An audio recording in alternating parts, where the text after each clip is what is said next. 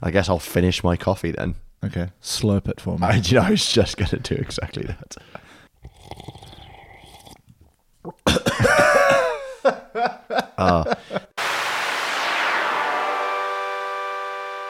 Hey folks, welcome to Hey Brew, a podcast about beer and storytelling. Each episode, one of us brings the beer and a story with some kind of link between the two. My name is Elliot. And I'm Mike. We are on episode 8 this week. It's a Mike-led episode. I'm very excited to see where this goes, to be honest with you, because I have had a little sneak peek of the beer. But before we dive into that, Mike, how are you?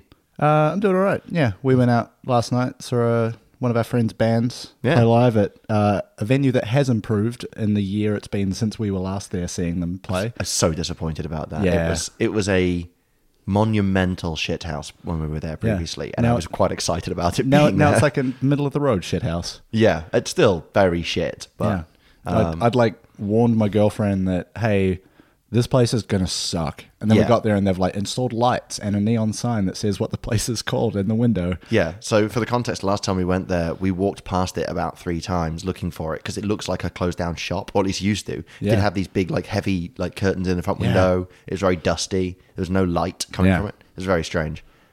We got in there. The barman was smoking. Yep. This is last year. Yeah. We're talking about. Asked what he had on tap, and he pointed at the 2 taps and went, "I've got beer and cider," as if somehow he had to think about what the second one was. And then I was like, "Well, I guess I'll have beer." He's like, "Do you want some chips?" Turns around and like shakes the like tray in a deep fat fryer, and then just lets his ash from his cigarette fall into it. It was like, "Good for chips, mate. Thank you." Yep. It was a smelly joint. It was a weird joint. Yeah. I mean, it's still a weird joint. Yeah.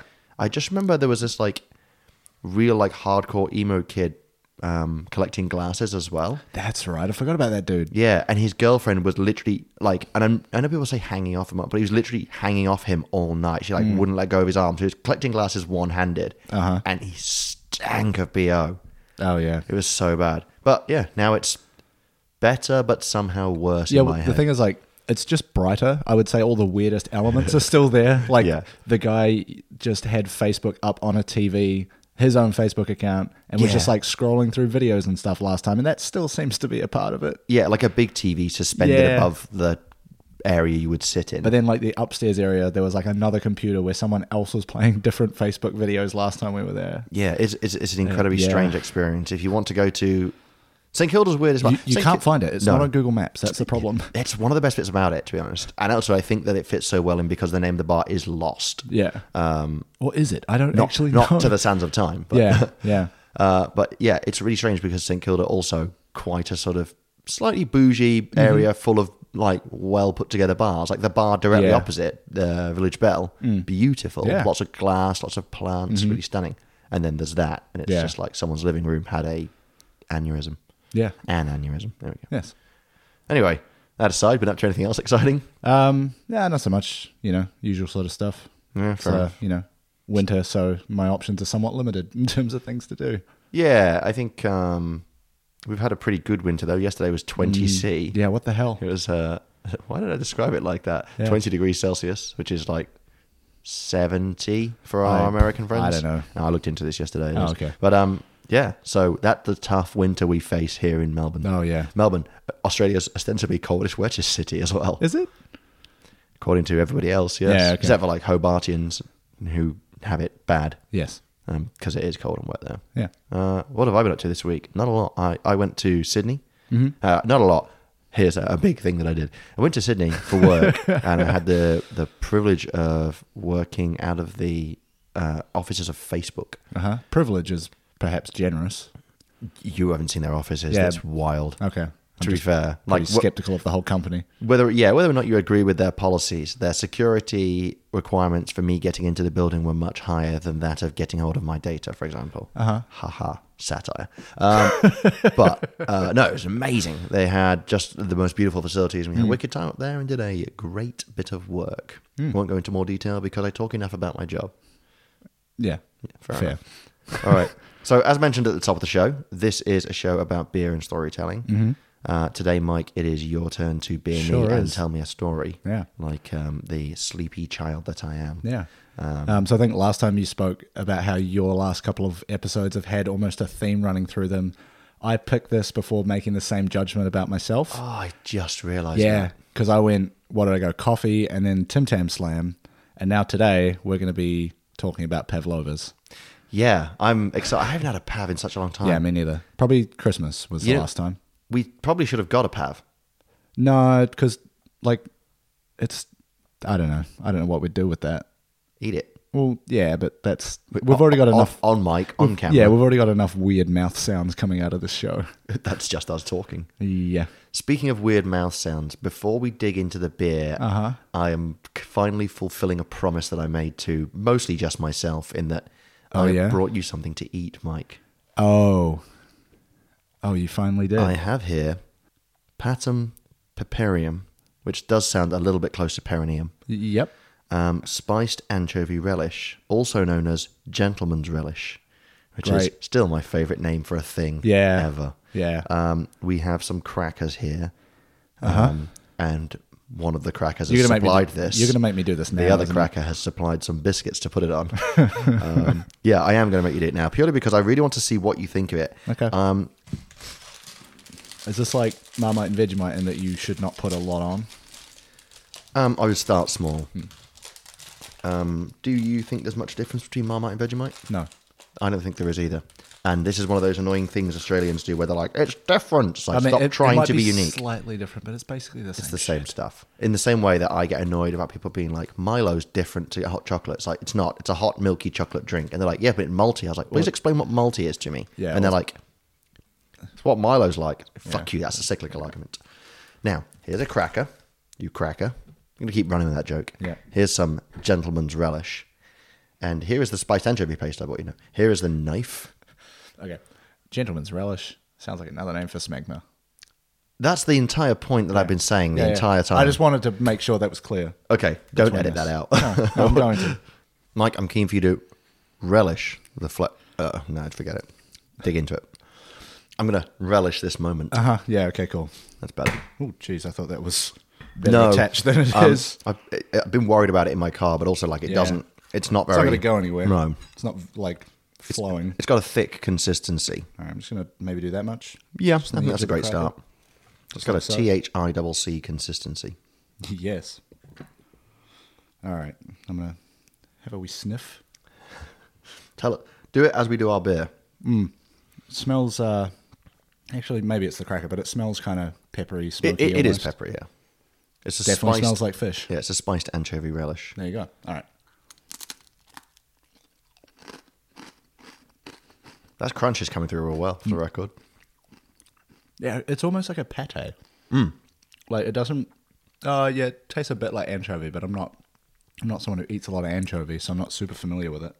I had one of the best pasta. No, the best pasta I've ever had in my life was in at my friend's wedding venue. One afternoon / morning when we were like having brunch. Well, He was like, "Can I just get spaghetti with some red? What did he say? It was like red calf parmesan and some anchovies. Like run through it." I've tried to repeat that. My God, it was so good. yeah. Oh, it haunts my dreams. I'm actually tonight.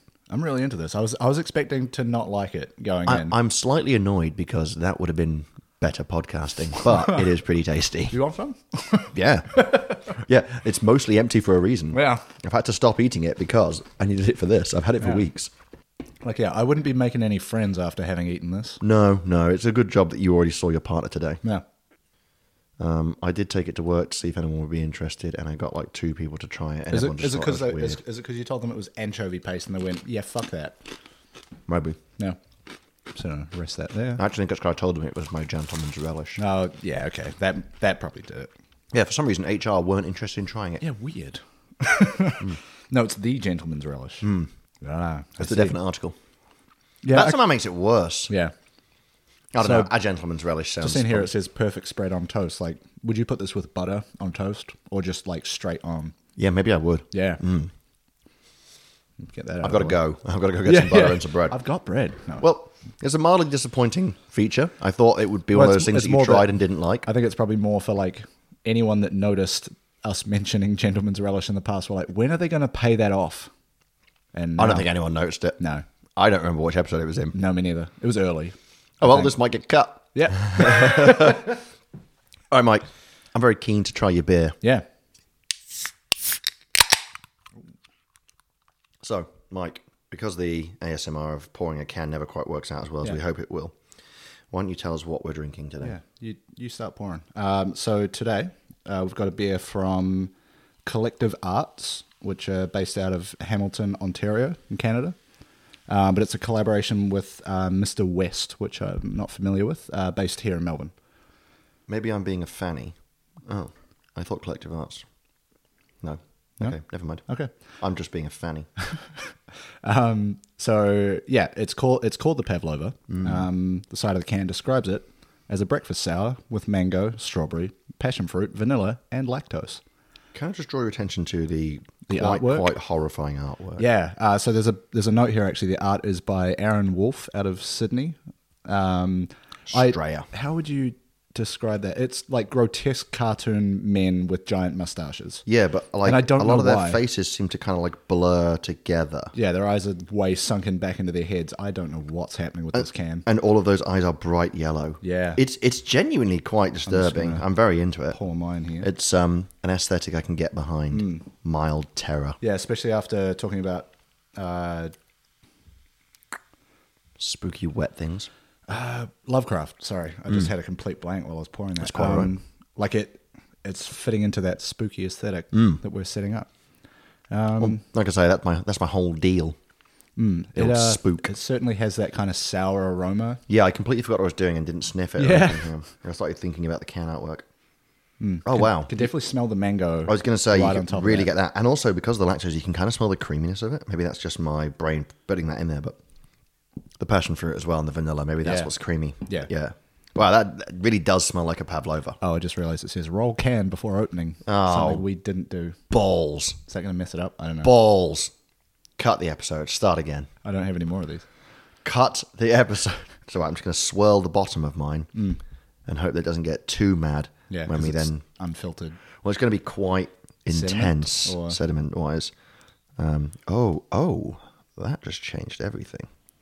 So it just became quite hazy because obviously we've disturbed some sediment at the bottom there. Yeah, I'm happy to just not pour the rest of that out.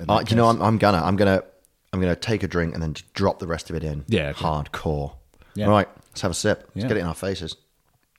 Oh, that's fucking mad. Yeah, you ever had like you can get like orange juice and stuff, but there's one that's just called tropical juice. Yeah. And it is basically a mix of like mangoes and oranges and maybe pineapple.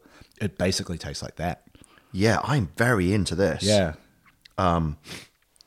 It's surprising to me that it's beer, almost. Yeah. I mean, it kind of reminds me of like a New England IPA in that it looks and tastes a bit like fruit juice. Yep. Obviously this, it's a bit more of a sour kick to it. But not to I'm enjoying that sour kick though. It's Yeah. not like puckering. It's just like a slight... That's what I was going to say. Is I tend to steer away from most sours just because they tend towards the very sour end of the scale. Yeah. And it kind of puts me off a bit. Kind of make a suggestion of a nice entry-level sour. Mm-hmm. This is actually consumer advice, folks. If you're looking to dabble in the sours, I recommend Sierra Nevada's Otra Vez. Okay. Which is probably not pronounced correctly. Otra Vez. Sure. Anyway, fantastic. And I believe it has something like cactus in it or something like that. It's got some kind of mad ingredient in there, which I'd be pretty excited about. But yeah, it's really tasty sour. I had it on a hot day. Okay. Yeah. It was my first sour I enjoyed because the only one I tried before that was like one of the Rodenbachs, like Belgian sours, which are incredibly sour. That's probably more the stuff that I've tried at things like beer festivals, and they're really trying to push that. Yeah, it's a very traditional, old school, hardcore sour. But this Otra Vez, I had it on a very hot day. I was sat in my apartment at the time in open doors in front of me, heat coming in, and I was watching I was watching A Fistful of Dollars. Okay. I think.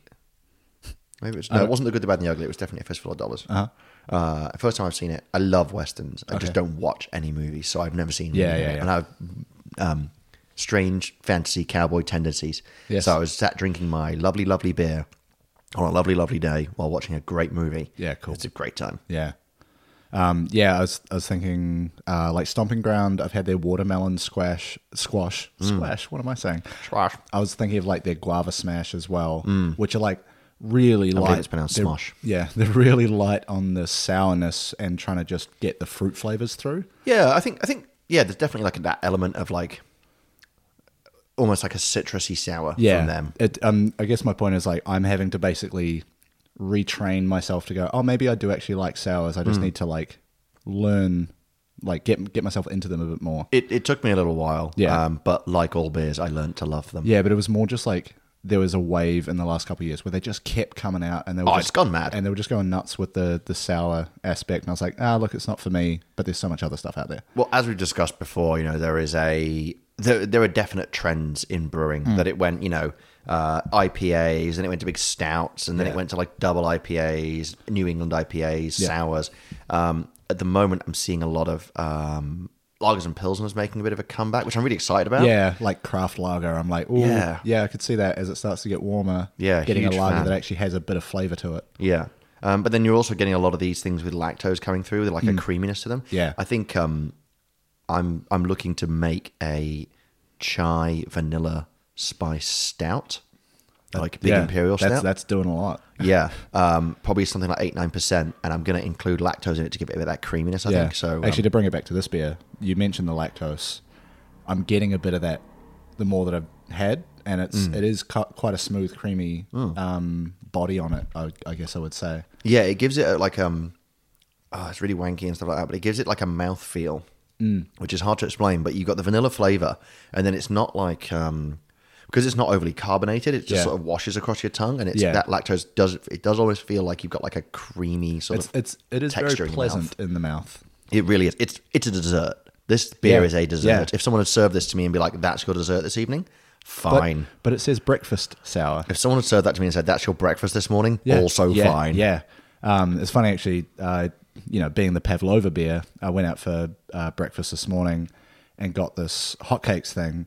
And the list of ingredients read like a Pavlova, and I was like, "This is so on the nose." Yeah, but it was like the hotcakes. It had like ice cream, fruit, and this little meringue biscuit thing going on. And it was like, "Shit, man, that was meant to be." Yeah, well, if they'd stacked it up slightly differently, it would have just looked like a little Pavlova. Yeah, smashing. I might have taken a photo of it, but then I just ate it because it was delicious.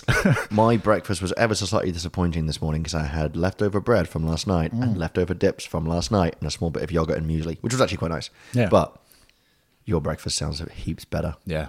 It was really nice. But I've not been working out recently because I've been sick and too busy, so I don't deserve hotcakes for breakfast. He says, drinking a big old beer. Yeah, a big old can for the lad. All right. Yeah. So, any final thoughts on the beer before we? It's a pretty color, yellowy orange all the way through. I'm a fan. I'm going to sit here and sip it and enjoy it while you tell me all about this week's topic. Yeah. So this week's topic is obviously the Pavlova. Conscientious. Yeah. Something that like there's a few things that fit this category of things that people from Australia and New Zealand violently argue about who came up with. Or who owns it. Like right? Russell Crowe. That's more the reverse of neither of us want him. Yeah, violently. Who came up with Russell Crowe? I don't know. Mr. and Mrs. Crowe, I assume. Idiots. Yeah. Phar Lap is another example of one of those. I know what Phar Lap is because I live here in Melbourne. Yeah. You're going to need to tell everyone what Phar Lap is. It was a big racehorse that was incredibly dominant at the time. Have you seen it? It's in the Melbourne Museum. No, I've not. I mean, I'm really keen to, but it's the fact that you described it as a big racehorse as opposed to like saying it was a champion racehorse. But that was part of it, is that he was so large. A big horse. He's a big boy. Yeah, it was, I want to say like early 1900s was sort of when he was running. Yeah, but he's preserved in the Melbourne Museum, right? Yeah, but originally from New Zealand. And that's sort of one of those things of like, it started there, but did all of its winning over here, so it's that's why it's contentious. So the Pavlova is just for people who might not be aware, is a meringue-based cake dessert. Meringue being basically just whipped egg whites and sugar. Usually with a meringue, the outside's quite crisp or crunchy, and then the inside is soft and airy, isn't it? Marshmallowy in some cases. Oh God, I'm so hungry. You bastard. And then a Pavlova is basically you take a meringue and then you put whipped cream and fruit on it. Yeah. Yeah, it's pretty banging. Yeah, and the thing is, like, because it is basically just egg whites, sugar, and then whipped cream. Like, that's a pretty neutral platform on which to build a dessert. So you find a lot of variation in the sorts of fruits that people will add, because basically anything will go with it. Yeah, yeah. New Zealand pavs tend to feature the kiwi fruit pretty heavily. How creative. Yeah. I mean, to be fair, it's pretty decent. Yeah, I think Australian pavlovas, like passion fruits, are quite popular. They're very passionate people. No, nothing. I've got nothing. No. Right. But yeah, like my mum would do one where there were kiwi fruit, but then she would take like flake chocolate bars and kind of like crunch them up over the top of it. Oh my dick, that sounds well good. And then also, my hometown is Nelson, back in New Zealand. Are you going to talk about boysenberries again? I was going to talk about berries more generally, because they also go really well with this. Fair enough. So yeah, we would have like a combination of strawberries, raspberries, and boysenberries, all sort of from the local area. Yeah, it's absolutely amazing. Blueberries actually work really well as well. Sick. And they're a superfood. Yeah. That was said with a heavy dose of irony, for the record. Yeah, so the pavlova was named after Anna Pavlova, a famous ballerina the tennis player of the time. No. Oh, no, I just Anna Kournikova. Yes. Sorry. I won't go. This won't be like the history of Anna Pavlova, but there are some really badass facts about her that I do want to hit. Okay, so just before that, where's Anna Pavlova from? Russia. Yeah. So neither Australia nor New Zealand is claiming her. No. Oh. So Annoying. she was born February 1881, died 1931, aged 49. She was active for maybe 30 years or so, sort of 1899 through to 1931 I've got here. Yeah. I'm pretty young. Yeah. She's probably a bourgeoisie at the time, well, things like killed by the Soviets. This was a time in human history where A, people were very into ballet, and B, an individual ballet dancer could be a household name. I can't think of a single ballet dancer by name right now. I can think of a few, but can I just say, by the way, because I made the joke about Anna Kournikova, for some reason I then internalized that Pavlova was a tennis player. Yeah. And then when you started talking about ballet, I completely lost it. I was like, what the fuck has that got to do with anything? Okay, sorry. So she's a ballet dancer. Yes. Great. What? Where are you going? I thought she was a tennis player because I'd made a joke about it, and then I obviously didn't listen. But then I told you. Yeah, I know, but it's too late. I'd already gone. Fuck's sake. She's most famous for her creation of the role of the Dying Swan. I guess that's still I can famous. picture that. I feel like I know what that is. Yeah, and she was the first ballerina to tour around the world. That's pretty fascinating. Yeah. So just quickly, by the way, I saw a trailer for a movie on YouTube this morning about a Russian ballet dancer who is a gentleman who was like touring during the Cold War between the East and the West and stuff like that, and it was like it looked really quite interesting because I quite like Cold War thrillers. But it's called The White Crow, which I'm almost certain was probably like his name. Yeah, probably. But that's a bit of a mad name. Like, yeah. Crows aren't known to be, well, white, first of all, or like a portent of anything good. Nope. But still, yeah. Soviets just love their ballet. Yeah. And tennis. One little interesting note that was more for my own benefit, because I didn't know this. Ballerina is sort of the word most people tend to know, but that is a gendered term for female ballet dancers. The male name is ballerino. That makes sense. It'd be Italian, wouldn't it? Yeah, but there's also a hierarchy of titles within ballet. So Anna Pavlova was what's known as a prima ballerina, which is like second to the top level as far as the hierarchy goes. And then the male equivalent is premier danseur, spelled Danseur. That's kind of fun. Yeah. I would have thought primo ballerina. Yeah, that would ballerino. have been good. Primo ballerino, by the way, sounds like a kid's character. Yeah, something from like Rocket Power. You ever watch that? Nope. Oh, it's a cartoon about skateboarding children. It's amazing. Why have I never seen that? That sounds wild. So the like maddest part about her was sort of the events leading up to her death. So while touring in The Hague, she found out that she had pneumonia, and that would require an operation to, get her better. Yeah, F that. Yeah, and she was told that she would never be able to dance again if she had that operation. And then she refused to have it, saying, if I can't dance, then I'd rather be dead. Fucking badass. Yeah. She then later died of pleurisy, which is a inflammation of the membranes around the lungs. Yeah, cheerful. This slightly reminds me, tangent, sorry, apologies, of, I believe it was Arnold Palmer, the golfer. Yeah. He had... I thought you were going to say the drink. Arnold Palmer, the Cocktail. ballerina. Yeah. The tennis player. Is it who's Ice-T? That's Arnold Palmer's, isn't it? Basically. Yeah. I think. Anyway, so Arnold Palmer, the golfer, I believe he had to have an operation. I think he had a car accident on like his hip or his knee or something. And they were like, yeah, you're probably never going to walk again. And Yeah. he was like, fuck you, watch this. Next year won the PGA Championship. Yeah, I was that's- like, yeah, that's so I'll good. show you.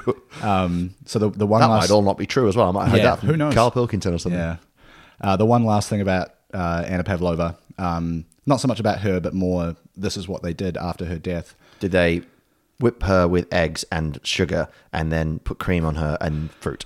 No. What? That's literally how you make a pavlova. Okay. Yeah. Why do you look at me like that It was wasn't, mental? It wasn't that. Oh. She I was mean- dead. Yeah. Why would you do that to a corpse? But doing it when she's alive would be weirder. I mean, you could at least ask her if it's okay. I was about to say the dead can't say no, but that sounds Wow. way more Yeah. sinister. No. And I don't want that on the record. Wind that back. Oh, that's going to be taken out of context, isn't it? Yes. There's a few things on these episodes that, when cut out as sound bites and isolated, it's just going to... Yep. It's going to be used as evidence. Yeah, probably. Anyway, so this is apparently in accordance with old ballet tradition. The day that she was supposed to have next performed after her death, the show goes on as scheduled, with a single spotlight circling an empty stage where she would have been. Sorry, so instead of the show comes, but there's no Yeah. show, it's just a spotlight. Yep, and it just circles an empty stage, and that's the show. That's so insanely sad. Yeah, And poignant. kind of like poetic. Yeah. And also, you'd be pissed if you paid. I feel like the kind of people that are going to, high profile ballet shows will know, like some people that go to musical theatre, they know traditions that happen as part of those sort of shows. But And also they would have heard that she was dead. yeah, I guess what I'm saying is like, they probably still put on a show. Maybe, I'm not sure. Oh, wow. But yeah, wow, fuck. Yeah. Imagine just sitting there and just, geez. Yeah, it's kind of That's- like you've just got to sit there and just think about it for however long a ballet is. Fucking when I die, do that. Yeah. I assume you'll be around because it'll be soon. Yeah. We're actively poisoning ourselves. Next day I was going to go to work. I want you to just put my screen on timeout. That's the equivalent. Yeah. Just a screensaver. Toaster screensaver thing. Yeah. Toasters flying around. What are you talking about? That classic. Yeah. Okay, yeah. Another go. one. Yeah. Or like the DVD player thing where it just bounces around the screen and changes colors and never hits the corner. Instead of saying DVD, it says DED. Yeah. Dead. Dead video. Great. Oh, amazing. Excuse Yeah. me. Sorry, So- do continue with the Yeah. incredibly sad story of the life of Anna Kournikova. That's now, we've sort of wrapped that up. Now we'll get into the actual history of Pavlova, the dessert. All right. Yeah. I'm just going to get hungrier. Yeah, basically. So the I like that we're bringing a lot of comedy material out of this sadness. I know. Well, it's about to get better. Forget it. I'm out. So yeah, like I grew up knowing this first part of the story that I'm going to tell you, which is that Anna Pavlova toured Australia and New Zealand in the 1920s, and it was known that in 1935 a hotel chef in Wellington created it basically to honor her on her visit. It turns out that was probably wrong. Yeah, I heard it was made in Australia. So that account was written in 1935 by a biographer of Anna Pavlova, which I think would have been about, I think it's like 4 years after she had died. The Australian claim, as far as, Australia inventing it, basically is that there was a chef in Perth around 1935 that came up with the Pavlova. I call bullshit on that because there aren't any chefs in Perth even now. Not anymore, maybe. But been to Perth once, just calling it out as a cultural wasteland for fun. It's actually quite nice. Yeah. It was sort of like 2008, 2010, around that time frame, the Oxford English Dictionary had something in there about the Pavlova and its origins. I don't know why either. They jumped on that quick, didn't Yeah, they? It's like Encyclopedia Dramatica. So, yeah, they were basically saying the first mention of a dessert called a Pavlova was in a 1927 cookbook called Davis Dainty Dishes, which was published in New Zealand by the Davis Gelatin Company. So it was. I'm so a it little was bit amused by the name of that, and I don't know why. the Davis Dainty Dishes. Yeah. I thought you would be for some reason. It's just tickled me. I'm very pleased. Yeah, but the problem with that, 8 out of 10 going on eBay to buy that later. yeah, the problem with that is that it wasn't a meringue based cake as we know a pavlova today. Was it jelly based? It was a multi-layered jelly dessert. Of course it was. So it's basically like the origin of the name, but not what we know it as. And that kind of grew to be the difference between Australia and New Zealand's claim, is that New Zealand came up with the name and Australia came up with what the dish actually is. Okay, so what I'm hearing here is that New Zealand came up with the name of a thing that Australia invented, and by coming up with a name, what you mean is they stole it from someone who was dead. Yeah. So actually, it sounds like Australia came up with the It's like pavlova, mate. patent trolling, Sounds basically. like Australia came up with the We'll get to that. So yeah, New Zealand was basically claiming anything called a pavlova is evidence that they got there first because they put a name on it, on something different. Yeah, but then there were these two researchers by the name of Dr. Andrew Paulwood and Annabelle Utrecht, I think it is, Utrecht. It looks like Utrecht, yeah. Yeah. Isn't that also a place I think so. in like Holland or something? Yeah, that's what I thought as well. I didn't look it up though. Look, both of our geography skills, obviously No not good. that great, Yeah. but we're running with it. yeah. Utrecht in Holland. Yeah, but they're a New Zealander and an Australian, respectively, and they paired up to research the history of pavlovas, which sounds like a great job. And they spent I think they started sort of mid 2000s, and they've kept going. I love academics and some of the shit they come up with doing. So they have a Twitter account which is called Doc and the Frock, which I don't know. A little bit offensive? Yeah, a little bit. But they came up with it, so Fair enough. I guess it's okay.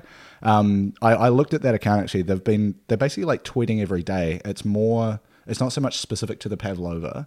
It seems to be mostly food history, pavlova or dessert adjacent stuff that's just like kind of interesting.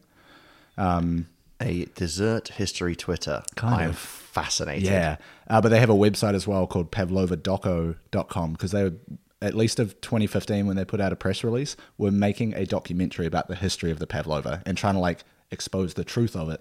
So there's a great comment from Frankie Boyle on Mock the Week once, which was talking about academics doing weird things, and they were like, scientists can just do whatever they want these days, as long as it's classed as research.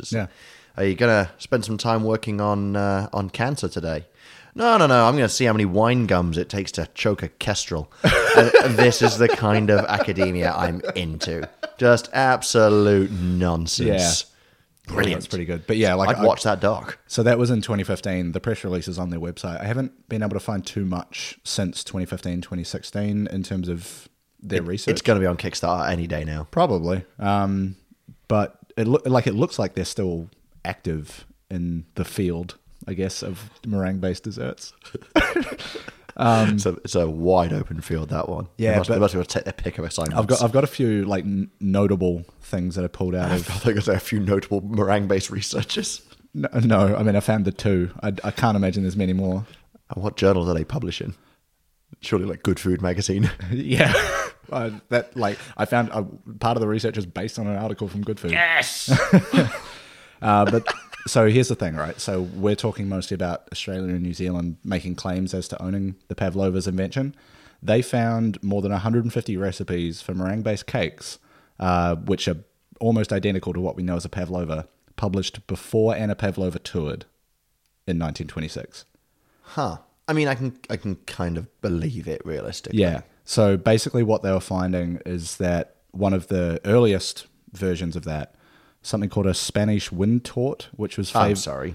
You can see it here. It's almost like the word Spanish, but it ends in SCHE. Oh, it's like a German spelling of Spanish. Yeah, it was favored by the Austrian Habsburgs of the 18th century. I was thinking to myself that maybe it just didn't have a name before that, and they just called it until Pavlova arrived, and then they were like, "That's what it is." Yeah, that makes way more sense. Well, what would you like off the menu?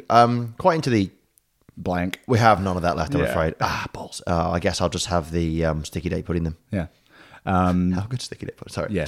I'm just hungry now. Yeah. So there's a similar torte recipes brought to America by German immigrants to the Midwest. And the invention of the hand-cranked egg beater in the late 1800s led to them basically blowing up with American housewives, and they all started making them. So we're kind of saying like, I think there's a little bit of English history in here as well. It's basically like English, German, and American origin.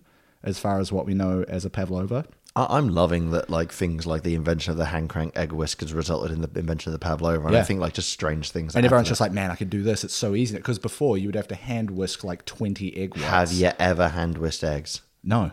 It's bullshit. But you also have to get them to that consistency. But you also have to separate the egg whites out. Which is difficult. Well, yeah, but to do it over and over again. Like, there was part of an interview with these two researchers where somebody went to their house to interview them, basically, or one of them.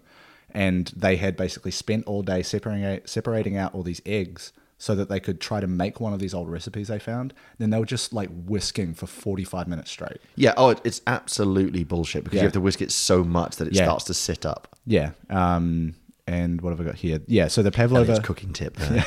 Get a KitchenMaid. Yeah. Not like a lady. Oh. I mean, like it's a piece of hardware. I need to go send an email. Cancel Cancel order.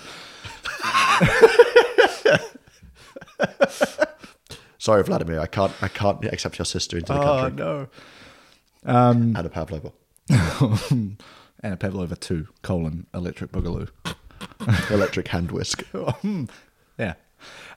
So the pavlova recipe, as we know it now, might have actually travelled to Australia and New Zealand on the back of a cornstarch box, which was imported into New Zealand in the 1890s. I didn't know where you were going with travelled on, and then you went on the back of, and I was like, is he going to say like donkey? And then you were like cornstarch box. I was like, what? What a weird place to put it. Oh, as a recipe. Gotcha. Yeah. Gotcha. Yeah. So basically, it's seeming like very much the Jesus of desserts.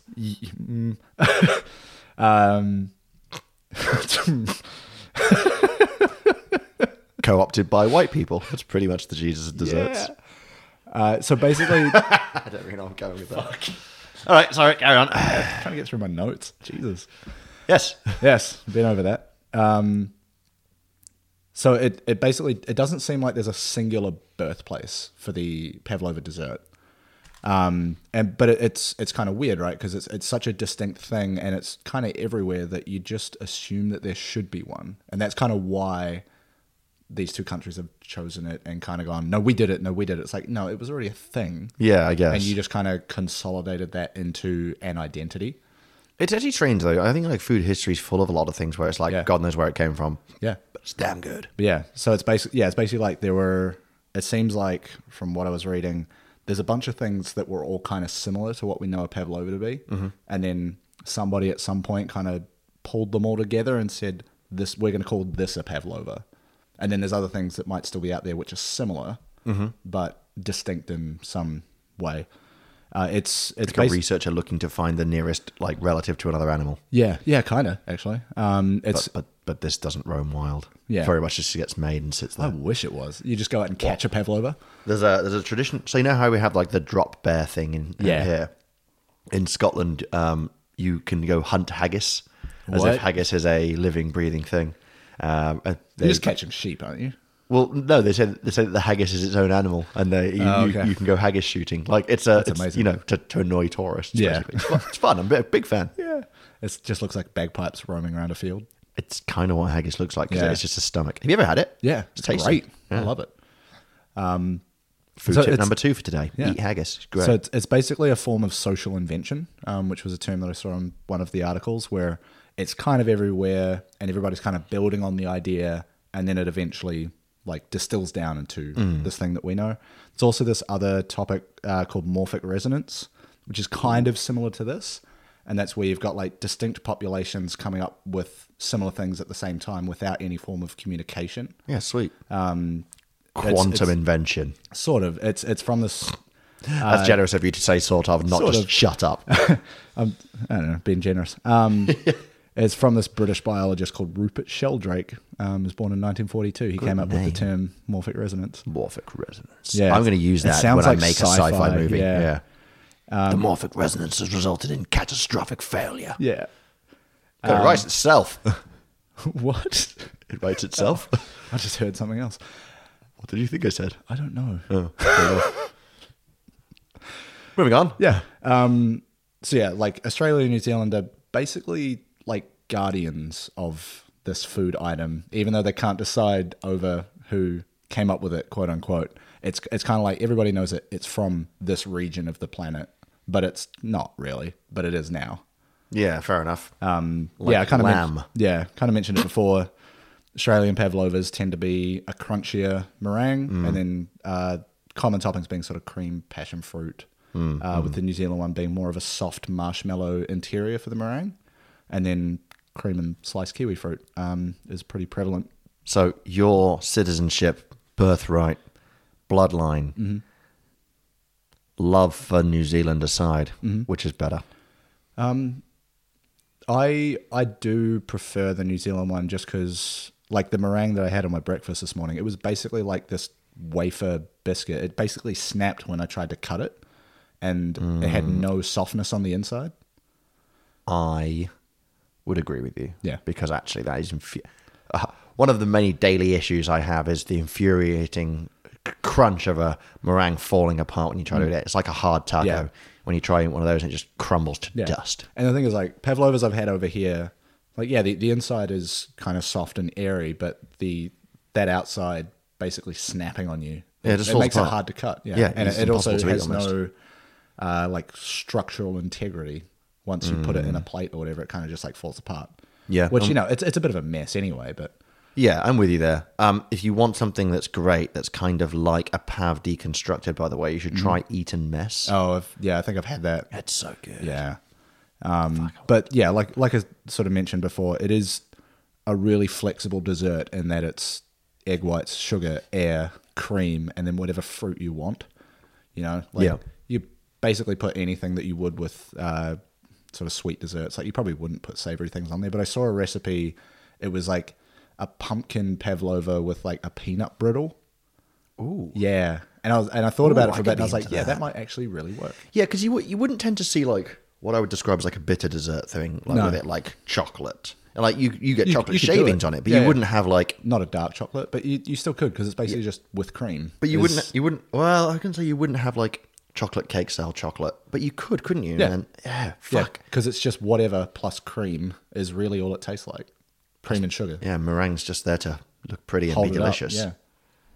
Fuck. Pavlova, what a man. I know. / dessert / lady. Yeah. So the last few points here I've got are about attempts to create the world's largest pavlova. I'm here entirely for this. So in 1999, so there's a museum, the National Museum of New Zealand is in Wellington. I really thought you were going to say the National Pavlova Museum. I wish that was a thing. But Te Papa, the National Museum in Wellington, they were celebrating their first birthday in 1999. And to celebrate, they created the world's largest pav, which was 45 meters long. Shit the bed. And they called it... Wait. Te Pavlova. Pavzilla. Yeah, it's better. Yeah. And it was cut. Pavzilla. And then the really appreciate that. Prime Minister at the time, Jenny Shipley... Prime Minister. Yes, cut it in some ceremony, I assume. I don't know, I was 10 at the time, I didn't see it. Like, you know when they do like a ceremonial ribbon cutting with a big pair of scissors? Do you think they had a big Pavlova knife? Yeah, it's like a 20-meter knife. Also, the idea that a Pavlova knife exists. We've already discussed the butter knife. Yeah, well, it's so soft you could just use a cake slice and just like use the side of it. You could if you're a heathen. Yeah, what would you use? Piano wire. Just slice Garrote it down. Yeah. I'm very much the 47 of desserts. Yes. And then in 2005, that record was broken by some students at the Eastern Institute of Technology in Hawke's Bay, also in New Zealand. It just goes to show there's not a whole lot going on there, is there? Hey, food technology. What do you want? No, I mean in New Zealand. Oh, yeah. So this time it was 64 meters long. Fuck me. Now, do you want to guess what that one was called?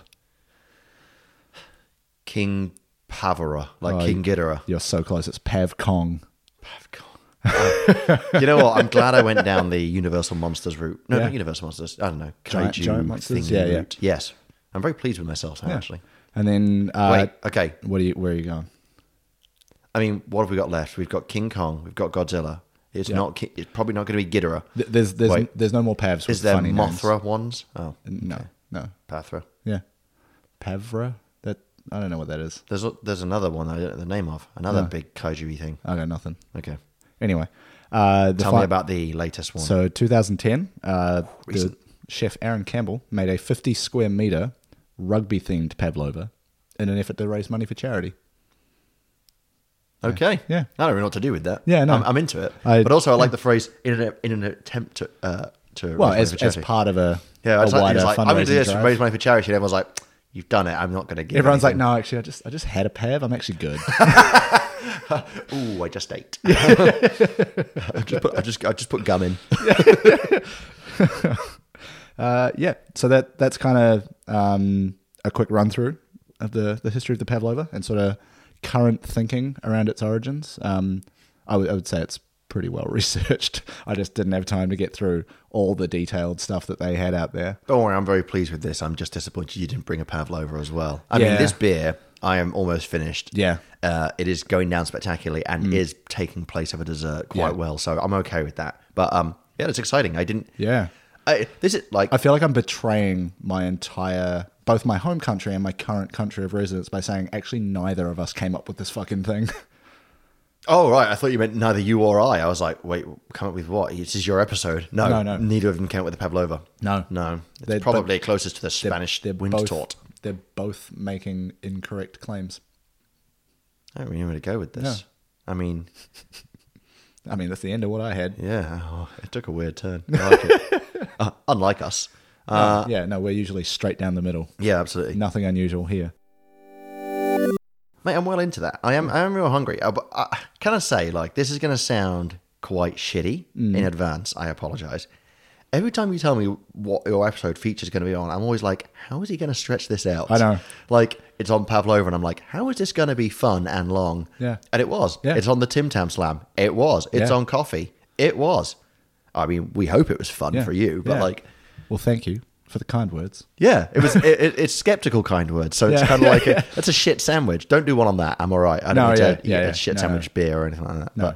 But I don't know if one exists. I hope they don't. I really hope not. No. I mean there is some mad beers out there, but good to. Yeah. No, that was wild. I'm just hungry now. Like I really am. Yeah. Like I need to get some food after this. Like Yeah. I know you had a brunch, but maybe we'll edit and then go get some food. Yeah, that was like 4 hours ago. I could eat. Grand, because it's going to happen. Awesome. Well, I guess any closing remarks? Any closing remarks? This is very much a debate. Yeah, as far as the pavlova goes, no. I really want to have one now, though.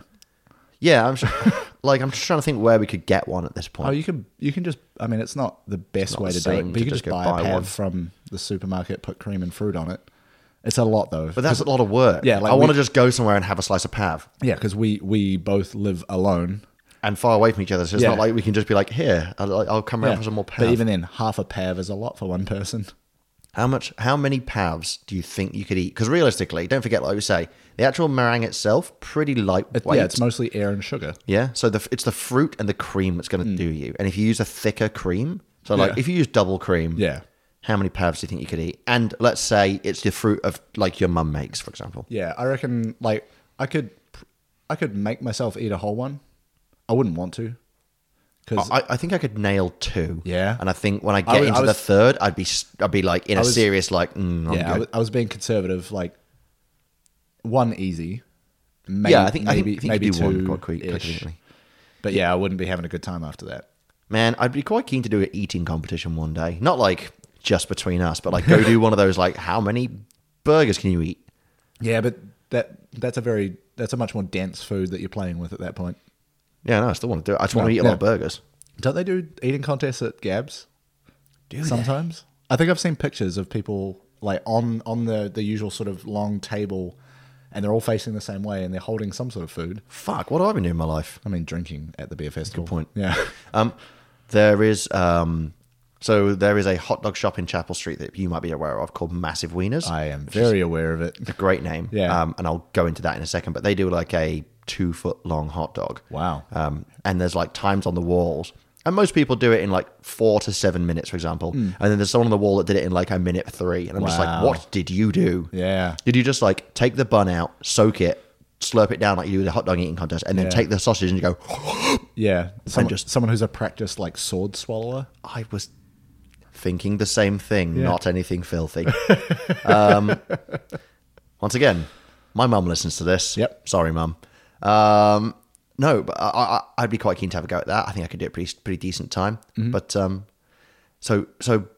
Massive Wieners goes by a different name in my household of just me, but also like and your cat. Tight friend group. He doesn't really talk about it too much. He's not into hot dogs. Okay. Anyway, because one time I'd been having some drinks and stuff at my mate's house, friend of the show, Tejas. TJ, they never call him Tejas. And we were talking about it, and I couldn't remember the name of it. I was chatting away to him and his housemate, and I was like, "Yeah, it's the hot dog place that's like got like a jokey phallic name. It's called like Big Dick Dogs or something, because it's called Massive Wieners. So now like it's known as Big Dick Dogs to That's like my fantastic. friend group. There was a like fish and chip shop near where I was living when I went to uni, and it was like the classic thing of it's 1 a.m. I'm gonna go get some chips that are covered in like garlic butter, and Is that a thing in New Zealand? no, it was just this one shop that made it very much a thing for them. But they had these giant hot dogs on a stick, and they called them donkey dicks. Oh, now I've not seen a donkey's dick, but Okay, so you remember the name, that's for sure. I'm gonna do 3 quick fire ones here. Go on then. I hope this is entertaining.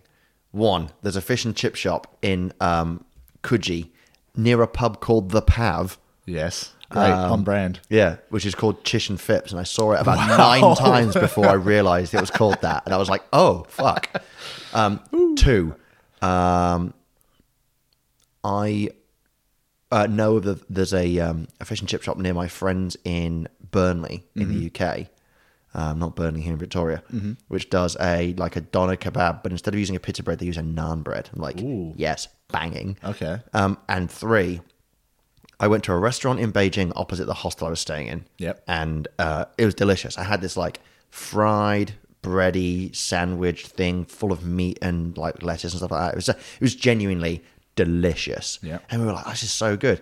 And we were like, what is this character? Like, it's something meat and we can't work out what it is. Yeah, we looked it up. It was Donkey Meat. It was a donkey restaurant. Oh. And it was so good. And then I was like, well, what is this that's so expensive? Yeah. And it's donkey cock by the inch. Oh my God. Yeah. Wow. I didn't try it, and I really wish I had, because fuck it, why not? When in Rome or Beijing donkey restaurants. Yeah. Like, I ate dog when I was over there and stuff like that. I've eaten some curious stuff. I've eaten turtle. Sure. Not very good. Okay. Dog, pretty good. Wow. I don't think I ate snake. Kind of annoyed about that. But yeah, donkey, delicious, man. Real good. Okay. Really good meat. Wow. Fuck, I'm really hungry. Yeah. I mean, like, I'm not because of those last 3 anecdotes. I'm hungry because of other reasons. Oh, I thought you meant that, like, that's made you not No, hungry. No, those last 3 stories have done nothing for it. Gotcha. But no, I'm just generally hungry. We should get out of here. You should get some do KFC. that. You love KFC. No, I really don't. He's never eaten KFC in his life. Well, I'm No, sure that's you've eaten wrong. in the past. I've but eaten it in the past. He but doesn't like KFC. I currently live 700 meters away from one, and I will not succumb. You fool. Maddie lives so close to one that every time I left her house to get in the car, I could smell it. Oh. And I managed to resist it all but like twice. Yeah, okay. I was pretty proud of myself. Okay, back to business. We should actually get out of here. Yeah, okay. Hit us up on the socials. Mike, Yeah. please tell us, what are those social media I accounts? sure will. So across Instagram, Facebook, and Twitter, you can find us at Hey Brew Podcast. The email address is hello@heybrew.zone if you'd like to send anything in. Any suggestions maybe for beers or stories or corrections on any of the many things we've probably gotten wrong in the time we've been doing this. Tell us about the dying swan technique in ballet with an attached GIF that you have created yourself. Yeah, I want to see some amateur ballet. Yeah. Or professional ballet. Like, that'd be kind of, Yeah. I mean, I don't want to go and see ballet, but I'd like to see someone demonstrate what that is without having to I'd go like to someone to YouTube. show me ballet. Yes. Yeah.